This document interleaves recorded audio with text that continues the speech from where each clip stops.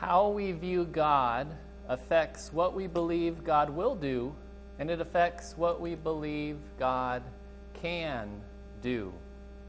In other words, our beliefs about who God is are some of the most important things that we should contemplate and consider, what we believe about Him. Our beliefs about God cause us to wonder and consider, is our God a big God, or is He a little God? Is our God all-knowing, or is He kind of figuring things out as the world goes along? Is our God in control, or is He being controlled? Is our God capable of doing all things or incapable of certain things? Is our God perfect, or is He imperfect? Is our God competent, or is He incompetent to handle some of the issues in the world in our lives? As we read here from the book of Habakkuk, we're learning about how this man, Habakkuk, how he views God.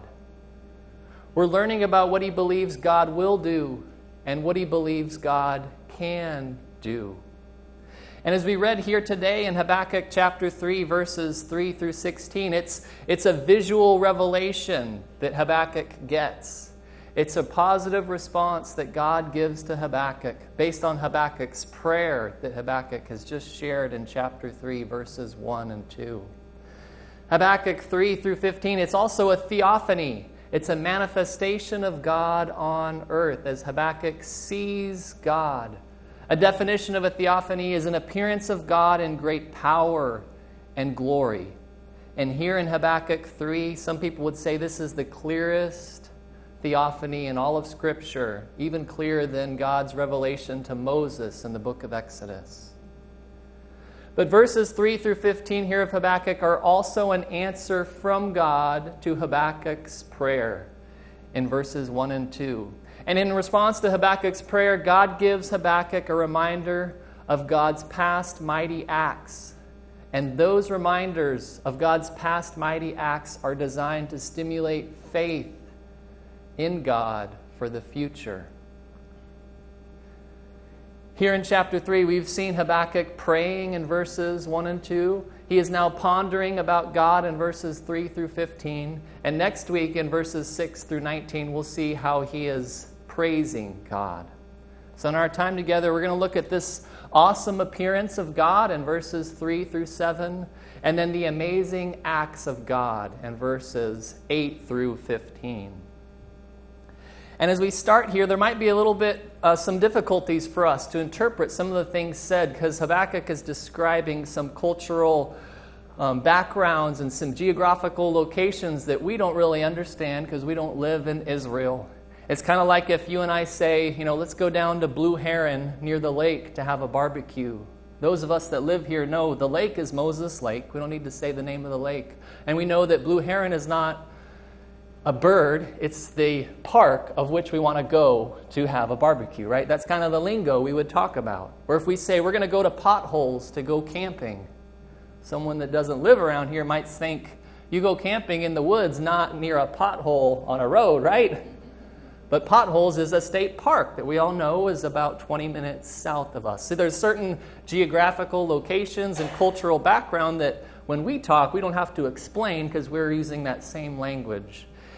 And that's how Habakkuk is talking here. So I'll do my best as we go through to describe some of these for us and what he's probably referring to.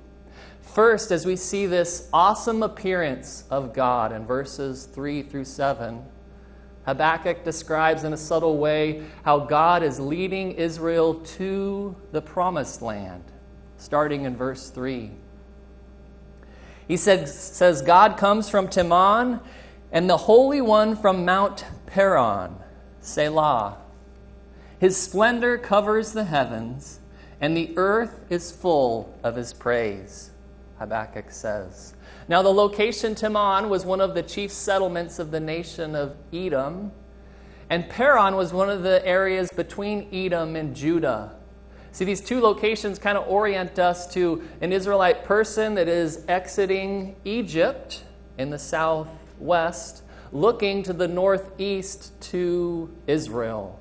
Habakkuk has given them a little picture of what it looked like when they would look towards the promised land, leaving Egypt under the time of Moses. They would see Teman and Paran as kind of these boundary markers, and they would see the Lord guiding them there. In a way, Habakkuk is tracing the steps of the Israelites from Egypt in the Exodus of the book of Exodus to the promised land that they would arrive at in the book of Joshua. So those are the two locations Habakkuk mentions. But he also has a musical notation that he puts in here. That word Selah in the middle of verse 3. That word is used 71 times in the book of Psalms, but it's only used 3 times in the entire rest of the Bible. And Habakkuk uses those 3 times here. That word 3 times here. Now, just like we talked about last week in Habakkuk 3:1, that word shigionoth, we talked about how that word is transliterated for us, not translated, because a lot of people that study Scripture don't know quite what it means. The word Selah is similar. It's transliterated for us, not translated. They're just taking the sounds from Hebrew and putting them into English. We're not always quite sure what the word Selah means. It comes from a Hebrew word that means to exalt or to lift up. So in a way, it could mean to elevate to a higher key or to elevate to a higher volume is one possible meaning of the word Selah. It could mean to reflect on what's been sung and to praise the Lord during that brief pause and intermission. It could mean just to lift up certain instruments, kind of like a trumpet fanfare. But whatever the meaning is, Selah is some type of a break or a pause intended for us to worship God based on what has just been said. So Habakkuk, he describes this leading of Israel out of Egypt to the promised land in verse 3. And then he describes light from the presence of God in verse 4. He says, his radiance is like the sunlight. He has rays flashing from his hand, and there is the hiding of his power. So we know from the New Testament that God is light, and if you can picture the sun coming up on the horizon, for those of us that get up early enough to see the sunrise some days, we don't see the sun first, right? But we see the rays. We see evidence of the sun, and then it rises up over the horizon, and it fills the earth. The power and light from the hand of God emphasizes that He is ready to do something. And Habakkuk mentions here about it's hiding. The power of this light is hiding. In much the same way, the light that we get from the sun is shielded. It's so far away, it doesn't hurt us if we got too near. And if we're in space without the atmosphere to protect us, it would also hurt us. In the same way, some elements of God's revelation to the Israelites had to be hidden from them. And we see the lasting impressions of the Lord's appearance in verse 5. It says, before him goes pestilence, and plague comes after him. Again, this is a reference to the exodus of Israel out of Egypt. As God moves throughout the earth, God is personified as light. He burns up what is in his path, and he chars what lies behind him. In the vengeance of God's covenant with his people, God appears here, and he creates plagues that devour the enemies of Israel. God burns up what's in front of them, and he chars what he leaves behind. And then we see land described in verses 6 and 7. In verses 3, 4, and 5, God is kind of off in the distance, but here in verses 6 and 7, the Lord has arrived, and we see the world responds to the presence of God. This is the climax. God has reached the place where he is ready to execute judgment. And we see land that belongs to him in the first part of verse 6. It says, he stood and he surveyed the earth. He looked and startled the nations. God is taking inventory of what he has created, and he's taking inventory of what he controls. There's this land that belongs to God, but there also is this land that responds to God. It says, God looked and startled the nations. Yes, the perpetual mountains were shattered. The ancient hills collapsed. His ways are everlasting. I saw the tents of Cushan under distress. The tent curtains of the land of Midian were trembling. Now, mountains are a symbol of stability. They're big and solid and have a presence. But these mountains, they shudder when they see God and when they see what the Lord has done for Israel.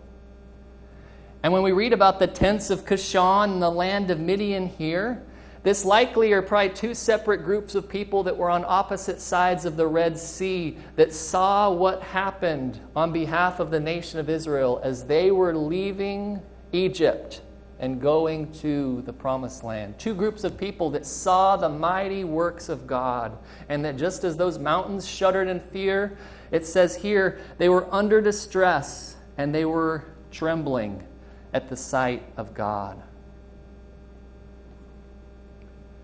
And as we read about this awesome appearance of God in verses 3 and 7, how God overcomes enemies, it teaches us that the size of the enemies that God overcomes in the past should give us faith for the future.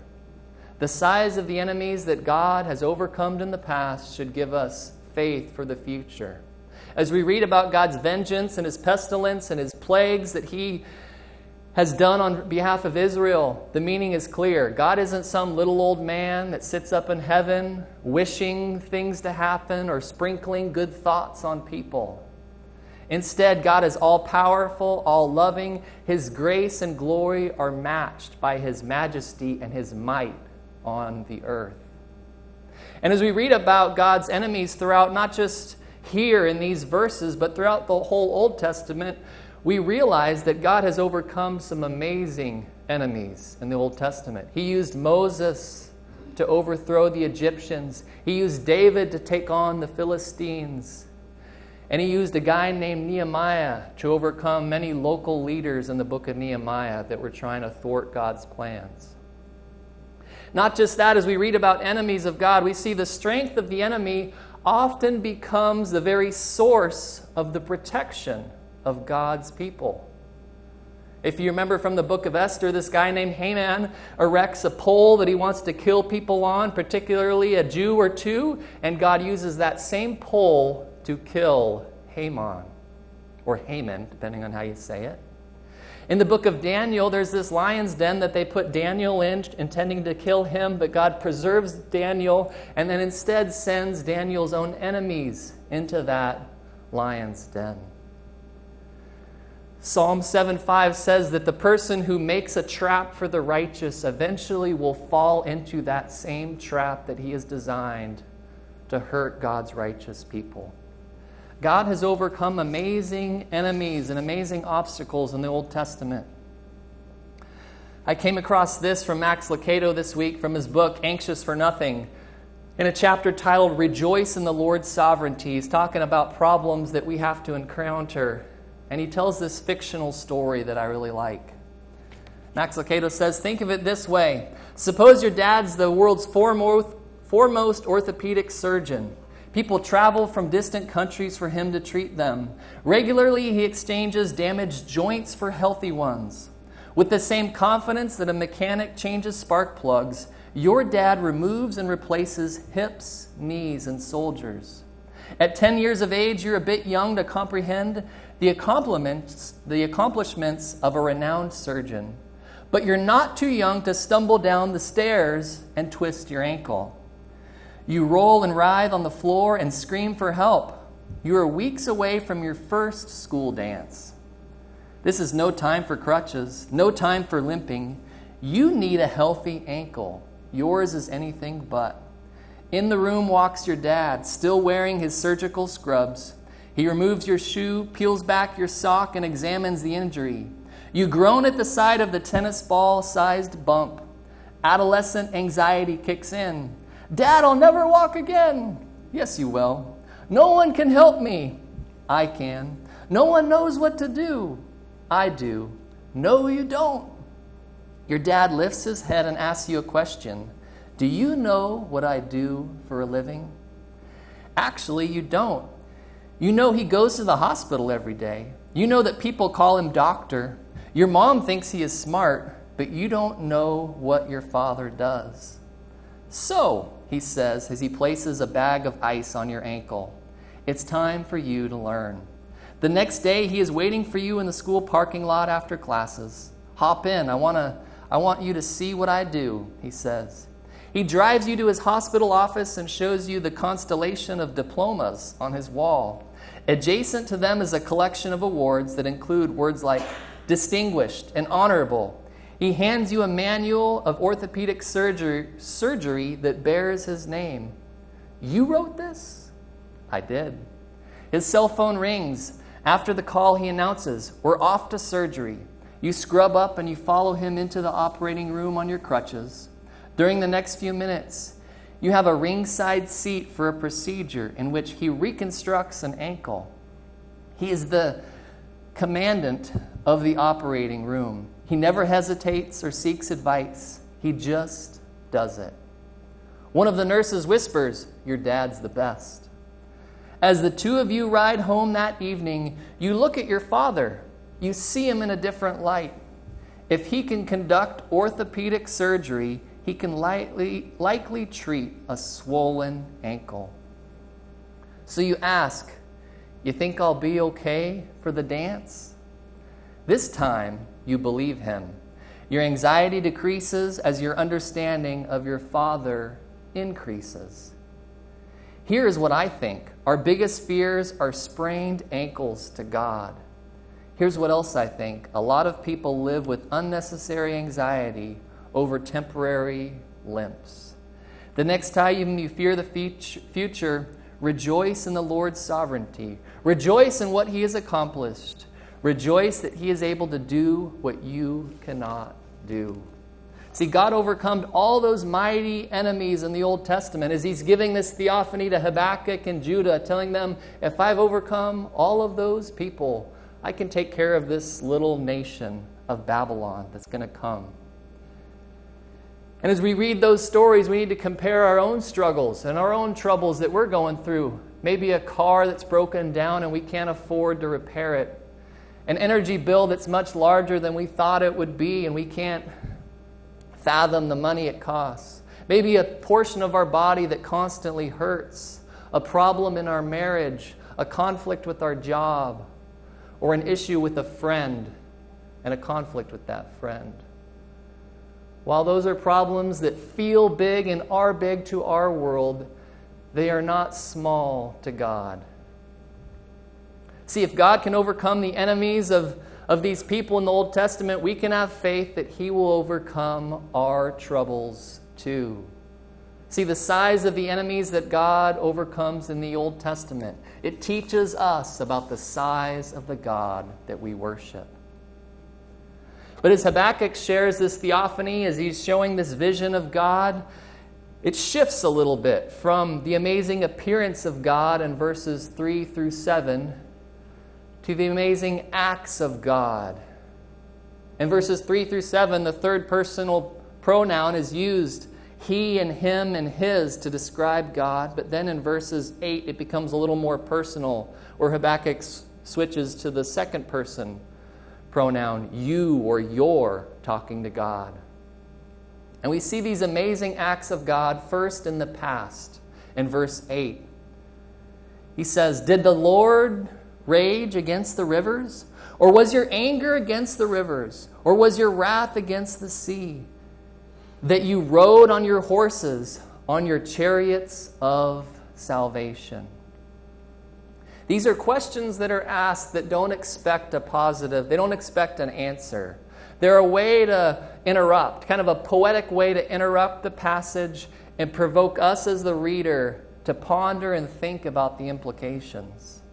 John Calvin, in his commentary, says on this verse, the prophet here applies the histories to which he has already referred for the purpose of strengthening the hope of the faithful, so that they might know these to be many proofs and pledges of God's favor towards them, and that they might thus cheerfully look for his aid and not succumb to the temptation in their adversities.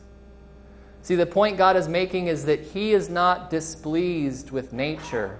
Instead, he is using nature to show his pleasure towards the nation of Israel. Nature is merely a tool that he uses to demonstrate his power.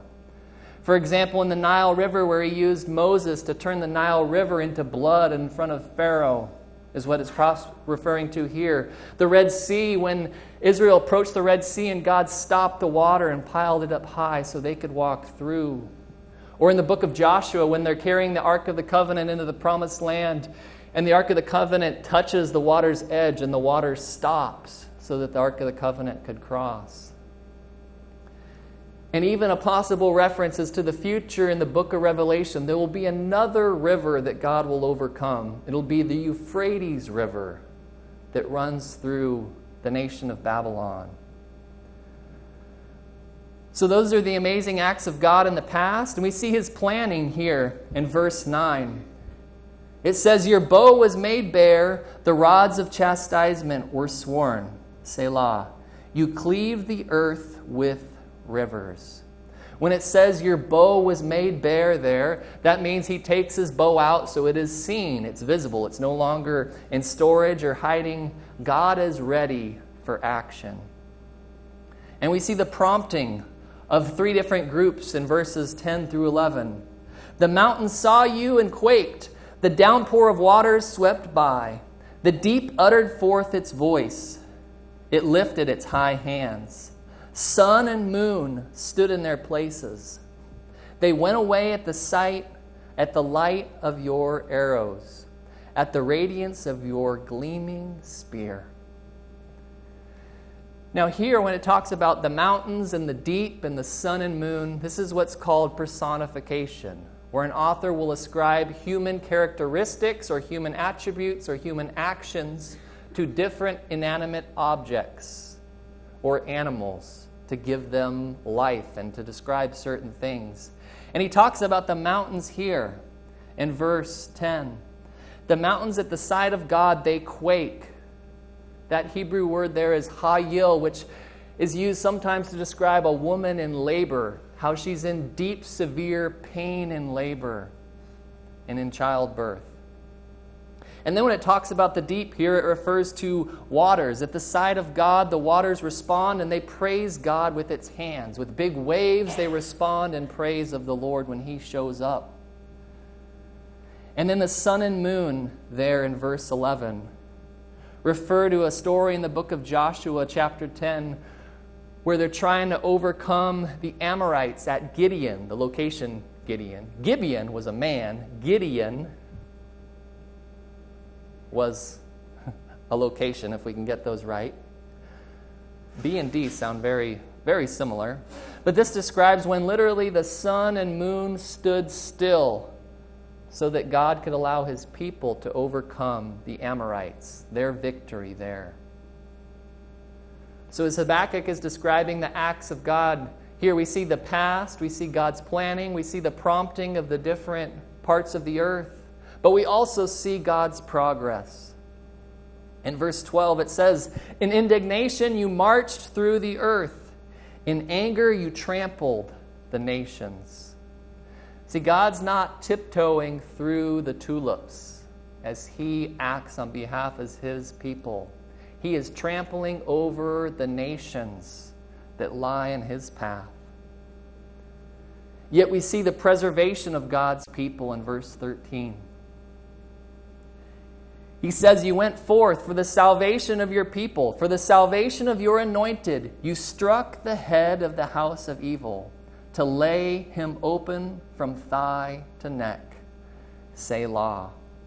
See, God's purpose for judgment is revealed in this verse. God is not angry at the nations. He's not angry at nature. He's just trying to purge the wickedness out of the nation of Judah and Israel. He's trying to deliver his own people. And in spite of these things that are happening, these judgments that have already been described in the book of Habakkuk, God is going to preserve his people. The first half of verse 13 says, "You went forth for the salvation of your people, for the salvation of your anointed." Now that word for anointed there is the Hebrew word Messiah, Kind of sounds like Messiah, and that's where we get that word Messiah. Messiah is used 39 times in the Old Testament, 9 times at least specifically referring to a royal figure, a specific person that will come to establish peace and justice and rule over the nation of Israel. That word Messiah, or Messiah, the anointed one, is where we get Christ in the New Testament. Jesus Christ is the Greek translation of Messiah or anointed in the Old Testament. And this future royal figure, this future Messiah, is described in Psalm 2:2, where it says, "The kings of the earth take their stand, and the rulers take counsel together against the Lord and against his anointed," they say. And in the book of Daniel, Daniel 9:26, "Then after 62 weeks," this is a future prediction, a future prophecy, "then after 62 weeks, the Messiah will be cut off and have nothing, and the people of the prince who is to come will destroy the city and the sanctuary." Same Hebrew words is translated as Messiah there versus anointed in Habakkuk.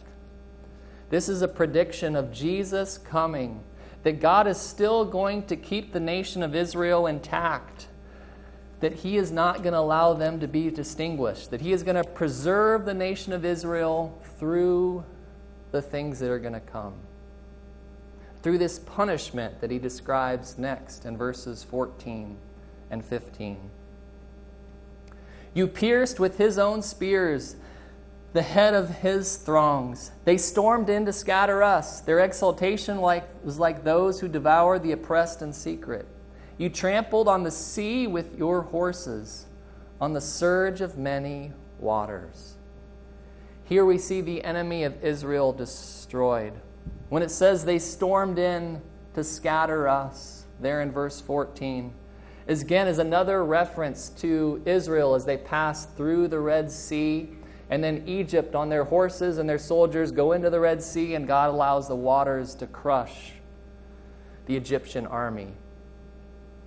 And when it says, "on the sea, many waters," down there in verse 15, that's a picture of God's future victory over the horses and the soldiers that tried to pursue Israel through the Red Sea. So as we read these mighty acts of God, we learn, and we should take to heart, that the mighty acts of God should give us faith for the future. The acts of God in the past for Israel should give us faith for the future. God is showing Israel, these people, that many times he has protected them and that he will keep protecting them in the future. He's led them out of Egypt. He's led them through the Red Sea. He's destroyed the Egyptian army. He's defeated the Amorites at Gibeon. David Jeremiah summarizes this passage in Habakkuk this way. He says, Habakkuk pictures the Lord coming in judgment, but he does so by using images from the past. God came from Teman, from Mount Paran. He allowed pestilence and earthquakes. He caused the land of Midian to tremble. God parted the Red Sea and the Israelites walked through. God caused the sun and moon to stand still in victory at Gibeon. God delivered his people from Pharaoh. These divine interventions must have resonated with Habakkuk's audience, for the images reminded them that the God of Moses, who had delivered his people from Egypt, was alive and well, and would again reveal himself in power against their enemies. The mighty acts of God gives them faith for the future, and it should give us faith for our futures as well. And as we read about God's mighty acts in the Bible, we need to remember that these are factual and real events that really happened. They're not creative stories written by fictional writers. They're not myths that show up in comic books. They're historical events that are not just recorded in Scripture, but also in contemporary literature. If you read a history book or cover ancient history, I'm sure you learned about a guy named Nebuchadnezzar and a nation named Babylon, the same nation that comes to conquer Judah. There are records in those different nations. They're always proud to talk about their accomplishments to conquer other people, and so sometimes Israel is listed in there.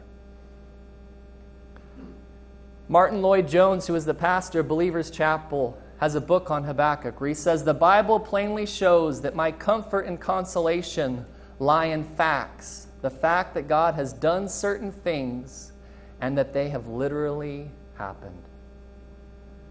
See, the Bible isn't just a collection of stories or fables. It's not just something that religious scholars study and speculate on.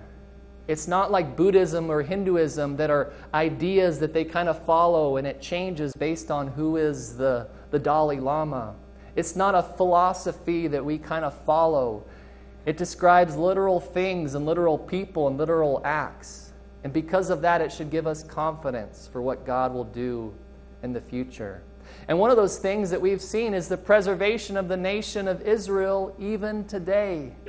That this tiny little group of people, these descendants from Abraham, a guy no one's ever heard of, and a little land in Israel, they don't have any natural resources, no strength, but somehow over the period of 2,600 years, they still exist. They're still there. In spite of the Holocaust and all those things, God has still preserved His people because of the future promises He's given us in Scripture. And that's important for us. As we read about, or as we go through tough times and hard times, reminding ourselves of the great things God has done in Scripture and in our lives helps us get through those hard times.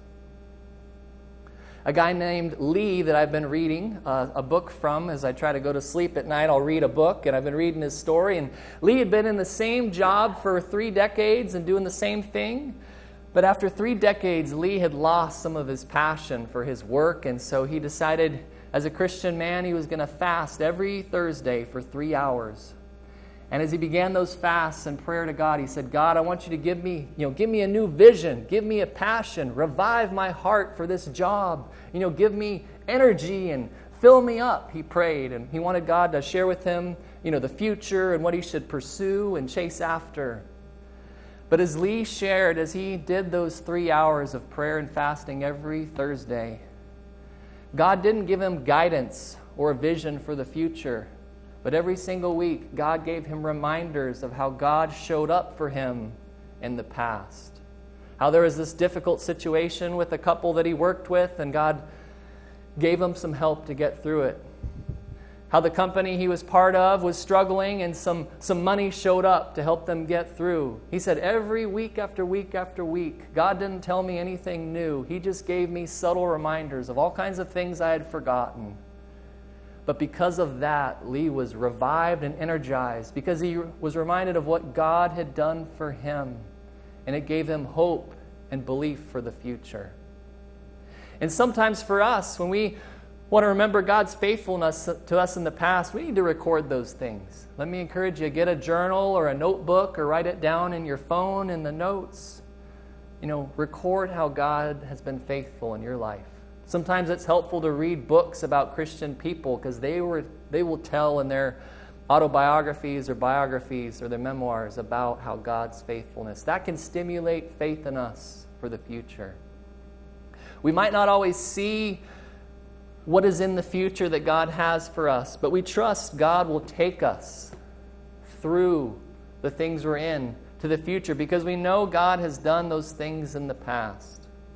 God's past faithfulness should give us hope for future confidence. And if you're going through hard times today, let me encourage you to take some time to reflect and pray. Ask God to remind you of some of those times where He's showed up, so some of those mighty acts. As we end our time together, there's a story of a guy named Donald Gray Barnhouse. Donald Gray Barnhouse was a pastor in Philadelphia, and he went to Princeton Theological Seminary, and the guy Robert Dick Wilson was a well-known Old Testament Hebrew scholar. There are stories of how supposedly he could read 25 different Semitic languages. I have a little hard time believing that. But that's in the book I have that tells his story. And Donald Gray Barnhouse was invited to go back to Princeton, where he went to school, to preach. And he preached a message where Robert Dick Wilson came and he sat right in the front pew. And he's a little nervous to have this Old Testament scholar listening to him as a former student. So he preached the message the best he could. And he says, as he's kind of greeting people after the service, Robert Dick Wilson shakes his hand and says, "I don't need to hear you preach anymore." And he turns away and walks away. And Donald Gray Barnhouse says he was so distraught, I can't live with that comment. So he greets a couple other people, and then he hunts down that professor, and he finds him. And he says, "What do you mean you won't ever hear me preach again?" And Robert Dick Wilson said this. He said, "When my boys come back to preach, I come to see if they are big Godders or little Godders. And then I know what type of ministry they have." Donald Gray Barnhouse was a little perplexed still, so he said, "Tell me more." So Robert Dick Wilson says, "Well, some men have a little God and they're always in trouble with him. He can't do any miracles. He can't take care of the inspiration of Scripture. He doesn't intervene on behalf of his people. They have a little God, and I call them little Godders. Then there are those who have a great God. He speaks and it's done. He commands and it stands fast. He knows how to show himself strong on behalf of them that fear him." And Donald Gray Barnhouse, he was a big Godder, according to Robert Dick Wilson. He worshiped a big God. He had a good ministry. And Habakkuk, as we've been going through this book week after week for 6 weeks now, we're learning about Habakkuk. He's a big Godder. He believes in a big God, and he's trying to show Judah how they worship a big God too. That through judgment, God will preserve them. Through judgment, they can still have faith in God. And through their faith, God will sustain them. And we must remember too, living today, that we worship a big God that can overcome any situation that we're in, a big God that produces good even in troubled times, and a big God that shines light where we can only see darkness. Let's pray. God, thank you for your word that tells us how to live, that reminds us who you are. I pray that you'd help us learn more about you, God, and that we would believe in the big God that you are, that can overcome obstacles that we're going through, trials and troubles that we're trying to make it through. I pray for our church that through those troubles and trials that some of us are in, that we would look to you, that while we think and feel we can't overcome these things, I pray those would be opportunities for us as a church, that we would grow in our understanding of you, that we would grow in our dependence on you, God, that we would look to you to help us and sustain us and get us through those times. In these things we pray. In Jesus' name, amen. So if you are able to, I'll invite you to stand for the benediction. And then we will celebrate birthdays and anniversaries and then go enjoy some food. So,